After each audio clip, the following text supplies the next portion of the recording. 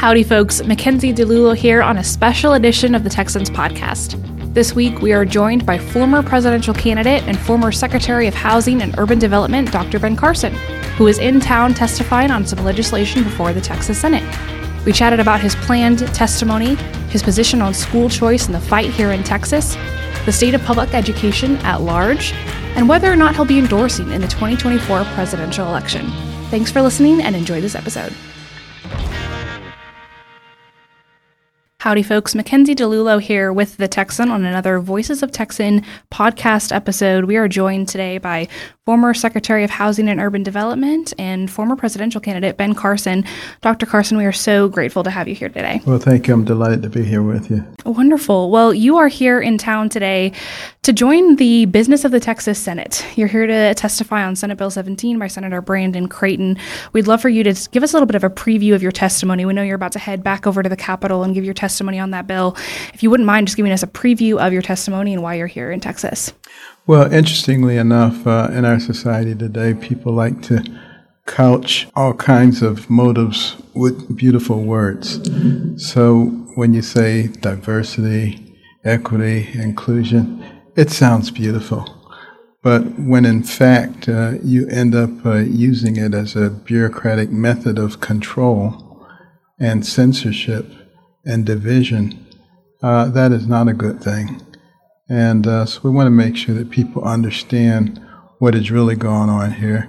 We're not against, diversity and inclusion. We're against manipulating people and causing division in our society and throwing out the very things that made us into a great nation.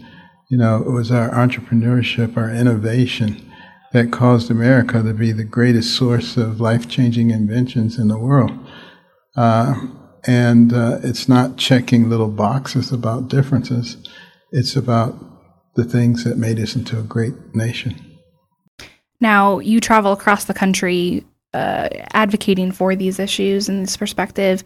Is this something you're seeing? You're here in Texas this week. Is this something that's specific to Texas, or are you seeing this across the country? No, this is something that is nationwide. And I speak nationwide. I'm all over the place.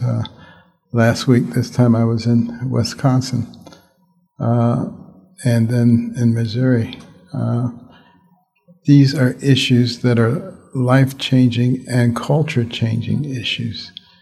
And we, as Americans, have to understand who we are, what our history is, how did we become great.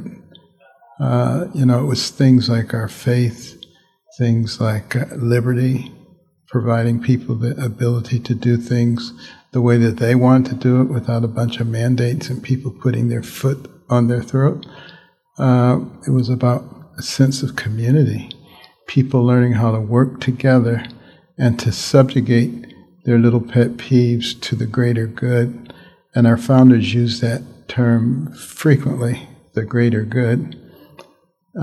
It's about our respect for life, from the womb to the tomb, and the quality of life for our fellow citizens. All of those are the kinds of things that are important. It's about our history, because your history gives you your identity. Your identity gives you your basis of your beliefs. And when you take your history and you distort it, you hide it, you destroy it, you basically lose your anchor. You become like a leaf blowing in the wind. That's why when ISIS goes in and conquers an area, first thing they do is destroy the history. They destroy the libraries. They destroy the museums.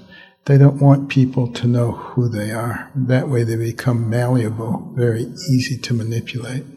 Losing a little bit of that root. Post your service in the administration, you've focused a lot of your emphasis on public education.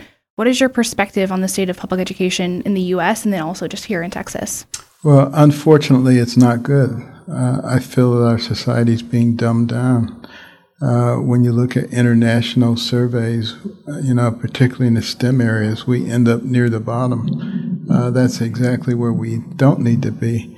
There was an expose about a month ago about the Baltimore public school system. You might have seen they looked at 23 public schools looking for proficiency in math at grade level. out of the thousands of students that were examined, there were 0 that were proficient in math. And, we have high schools, particularly in our inner cities, that are graduating people who are basically functionally illiterate. Well, what are they going to do? And then you see all the trafficking and drugs and crime and stuff going on. We're failing these individuals, and as a result of that, we're failing our society. And we really have to get much more serious about that, which is one of the reasons that at American Cornerstone we developed the Little Patriots program to teach our children who we are as Americans, what our values are, what our history is. The good, the bad, and the ugly, we don't hide anything. But an honest appraisal will show you that there's a heck of a lot more good than there is bad and ugly.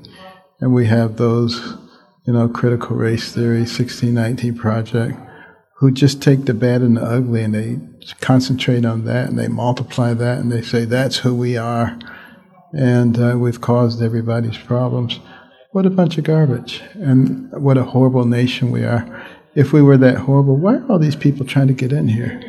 And when they get here, wouldn't they call all their friends and relatives and say, don't come here, it's a horrible place? That's exactly what we're not saying. So that tells you that that is just a complete lie. You wrote an op-ed, which the title is, it must speak so much to so many Texans here, but everything is bigger in Texas, including school choice. You've publicly praised Governor Abbott's approval of education savings accounts, ESAs. For the first time in many sessions, school choice is enjoying a lot of legislative momentum. What is your perspective of school choice passing here in Texas this legislative session, and why do you think it would be important for Texans to support something along these lines? Well, given the fact that Texans tend to be logical people, I suspect the chances of it passing are pretty strong, quite frankly. It's so important that we have competition because that's the way we obliterate mediocrity in schools. And we certainly have the ability to teach our children. Do we have the incentive to teach them? And school choice will provide that kind of incentive. So I'm very much looking forward to being passed. And I, know on a personal level how important it is because, I was a terrible student at one point, probably the worst student you've ever seen. And, it was my changed attitude about education that completely turned my life around, particularly as I started doing a lot of reading. Reading made a huge difference in my life. And as I started reading about scientists and explorers and entrepreneurs and surgeons, and I began to realize the person who has the most to do with what happens to you is you. It's not somebody else. And I stopped listening to all the naysayers who were saying, you can't do this and you can't do this, and nobody's done that, and forget about it. I always tell young people nobody's ever done anything until somebody does it. So why don't you be the one? I know you've spoken at length about your mother and the influence she had on you and your brother's education growing up. Talk to our listeners a little bit about how she inspired y'all in your education journeys, and particularly in that she did not have an exhaustive education background herself. No, she did not. She came from a huge rural family in Chattanooga, Tennessee, was bounced around from residence to residence, never had a stable home, had achieved less than a third grade education, got married at age 13, trying to escape that dire poverty. And my father was much, much older. And they moved to Detroit, and he was a factory worker and a part-time preacher. She discovered he was a bigamist, had another family. So obviously that resulted in a divorce, and there she was trying to raise 2 young sons by herself with less than a third grade education. But she was one of those people who would never give up. Some relatives in Boston took us in, typical tenement, large multifamily dwelling, broken windows, doors, gangs, sirens, murders. Both my favorite cousins were killed. I mean, that was the environment. But, she would leave the house at 5 a.m, get back after midnight, job to job to job as a domestic. She didn't want to be on welfare. And eventually we were able to move back to Detroit, and That's where I discovered the joy of reading after being a terrible student. And in the course of a year and a half, I went from the bottom of the class to the top of the class, and just had a complete revolution. And that changed the trajectory of my life. The same thing happened with my brother. And my mother used to get roundly criticized by all her friends. They said, "You can't make boys stay in the house and read books. They'll grow up and they'll hate you." And I would overhear them, and I would say, "They're right, Mother." But we still had to do it anyway. And I think she had the last laugh because one son became a brain surgeon and one became a rocket scientist. It's a decent resume right there as a mama. Absolutely. Now, what would be your response to critics of school choice who say, yes, this may be something that benefits more urban areas of a state like Texas, but could be detrimental to more rural communities where, the public education system is what a lot of students and families rely on? Yeah, well, school choice doesn't mean that you have to take your kids out of the public school system. That's exactly what it means. Choice. You get to do what seems to work for you. So what works for you is what works for you. It doesn't matter whether you're in the middle of the city or the suburbs or the rural area. Very well. Now, arguably the biggest news story of the last several weeks has been the indictment of former President Donald Trump. You served in his administration. What was your response to the news, and what do you think this means for his chances in 2024? Well, obviously, like many others, I thought it was absolutely ridiculous. We've become a banana republic. And, it's embarrassing. There was a time when we had a moral voice for the rest of the world in terms of how they treated people. We've lost that. It's going to take a long time to get it back, if we ever do get it back again. And now it's causing people to actually focus on us and ask questions about why is it that you prosecute and persecute some people, but not all people? Why is it selectively done? Why is it done to try to cripple your opponents? That is just totally antithetical to who we are as Americans. So I'm very embarrassed, but worse than that, I'm very concerned about the future of our country because we started a precedent. And, what's going to stop people from now, particularly as we ignore statutes of limitation, as was the case with this, why not go back and persecute all of your political opponents? Why not try to make their lives miserable? Why not try to eliminate them? That's the way it starts. That's the way it has started in all totalitarian governments. And, with the American Cornerstone, we have a program called My American Story, in which we interview people who came from socialist and communist countries. And they, tell us how they escaped and how they became successful in this country. But they all also tell us that they're extremely worried because they see the same thing happening in this country that happened in their countries. Now, in terms of 2024, you have said that it is not your desire to run again. Does that remain true? Well, I will always do what the Lord wants me to do, but I hope that's not it. There you go. It's not your desire. Now, we have a small field of candidates who have thrown their hat in the ring, and that includes former President Donald Trump, whose administration you served under, former UN Ambassador Nikki Haley. In terms of who you might support in 2024, one, do you plan to endorse? And two, have you thought about who you might want to endorse? Well, obviously, that'll be between me and whoever I endorse, and the timing will be appropriate. But what I encourage people to do is let the primary process work. Listen carefully to everybody's policies. Kind of shut out all the chatter, all the noise, because, the presidency is about leadership. When you have good leadership, good things happen. A lot of our economists, they like to say there's a natural cycle to the economy. It cycles up and it cycles down. What a bunch of garbage. What happens is sometimes you have people in office who know what they're doing, and then other times you don't.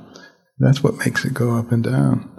And, it's important for people to understand that and to to actually study what's going on, to understand economics, to understand consequences, to understand, for instance, if you diminish our ability to use fossil fuels, you empower Vladimir Putin. And if you empower Vladimir Putin, then he's more likely to attack Ukraine. I mean, all of these things have reasons. They don't just spontaneously occur. And, we have to learn how to be a little smarter in the way we do things. We have to realize that if we don't control our borders, there are countries like Iran who want to destroy us. Why wouldn't they send their operatives to the porous southern border, target the 13 or so critical substations, and knock out our electric grid? There are a lot of things that happen to people because they're stupid, and we've got to do better.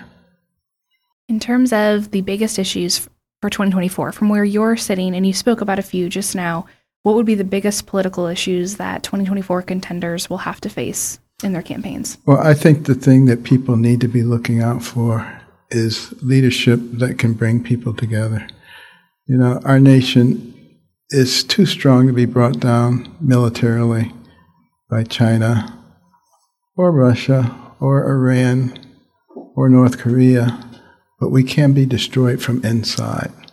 A house divided against itself cannot stand. Jesus said it first. Abraham Lincoln repeated it. It is absolutely true. And that's exactly what's happening to our house in the United States. People are trying to divide us on the basis of race, income, age, religion, political affiliation, gender, you name it, driving wedges, making people think that they're each other's enemies. That will destroy us if we don't wake up. Would you, if a Republican were to make it back into the White House, and you've even said you'd be willing to support somebody if they were a Democrat, but supported the principles that you stand for and that you agree with, but if a Republican that you agreed with were to make it back into the White House, what is the probability that you might be willing to serve in another administration? We'll wait and see how that turns out. We'll wait and see. Absolutely. So you've mentioned the American Cornerstone Institute a few times. I would love for you to give our listeners a little bit of background on your institute and what kind of work you're doing. Well, I was intending to retire after the 2020 election. But quickly seeing the direction of the country, I figured I could not really enjoy my life playing golf and sailing around the world, watching my country go down the tubes. So some very talented individuals who had worked with me at HUD and I got together and created the American Cornerstone Institute, which looks at those cornerstone principles that helped us to go from a bunch of ragtag militiamen to the pinnacle of the world in record time. It was not a coincidence. It was those principles. Those being our faith, which taught us how to deal with each other, how to love your neighbor, our love of liberty, and our celebration of freedom of choice, as opposed to a government system that tells you what to do and controls your life. Our community, our country consisted of a bunch of small communities, 20 families, 50, 100 families. No other community within 50 or 100 miles. Not only did they survive, but they thrived. In many cases, they didn't even speak the same language. Some of them were from Germany, some of them were from Ireland. It didn't matter. They learned how to subjugate their little personal things to the greater good of the community. And that was a huge bonus for us as a nation. And then life, respecting life from the womb to the tomb, caring for those who couldn't care for themselves. Those were things that characterized our nation. And, when we had that sense of unity and purpose, it would be very difficult to defeat us in any way. And that's why we need to get back to that. And of course, that's why we have the Little Patriots program. That's why we have the executive branch program to teach people the ins and outs of our government. And we're trying to fight the lack of knowledge, because that makes people very vulnerable when they don't know what's going on, particularly to unscrupulous politicians who will take tremendous advantage and tell you stuff, and you'll say, oh, okay, that's what they said, okay, rather than being able to analyze the situation for yourself. It was John Adams, our second president, who said that our system is based on an educated and informed populace. So we have to get back to that, and that's a big part of the purpose of American Cornerstone. Well, thank you, Secretary Carson. Dr. Carson, we know you have to head back over to the Senate and do the work of the people over in the Senate, so we're appreciative of you making a pit stop by the Texan on your way over there, and thank you so much for joining us on our podcast. A pleasure. Thank you so much. Thank you to everyone for listening. If you enjoy our show, rate and review us on Apple Podcasts, Spotify, or wherever you listen to podcasts. And if you want more of our stories, subscribe to The Texan at thetexan.news. Follow us on social media for the latest in Texas politics, and send any questions for our team to our mailbag by DMing us on Twitter or shooting an email to editor@thetexan.news. We are funded entirely by readers and listeners like you, so thank you again for your support. Tune in next week for another episode of our weekly roundup. God bless you, and God bless Texas.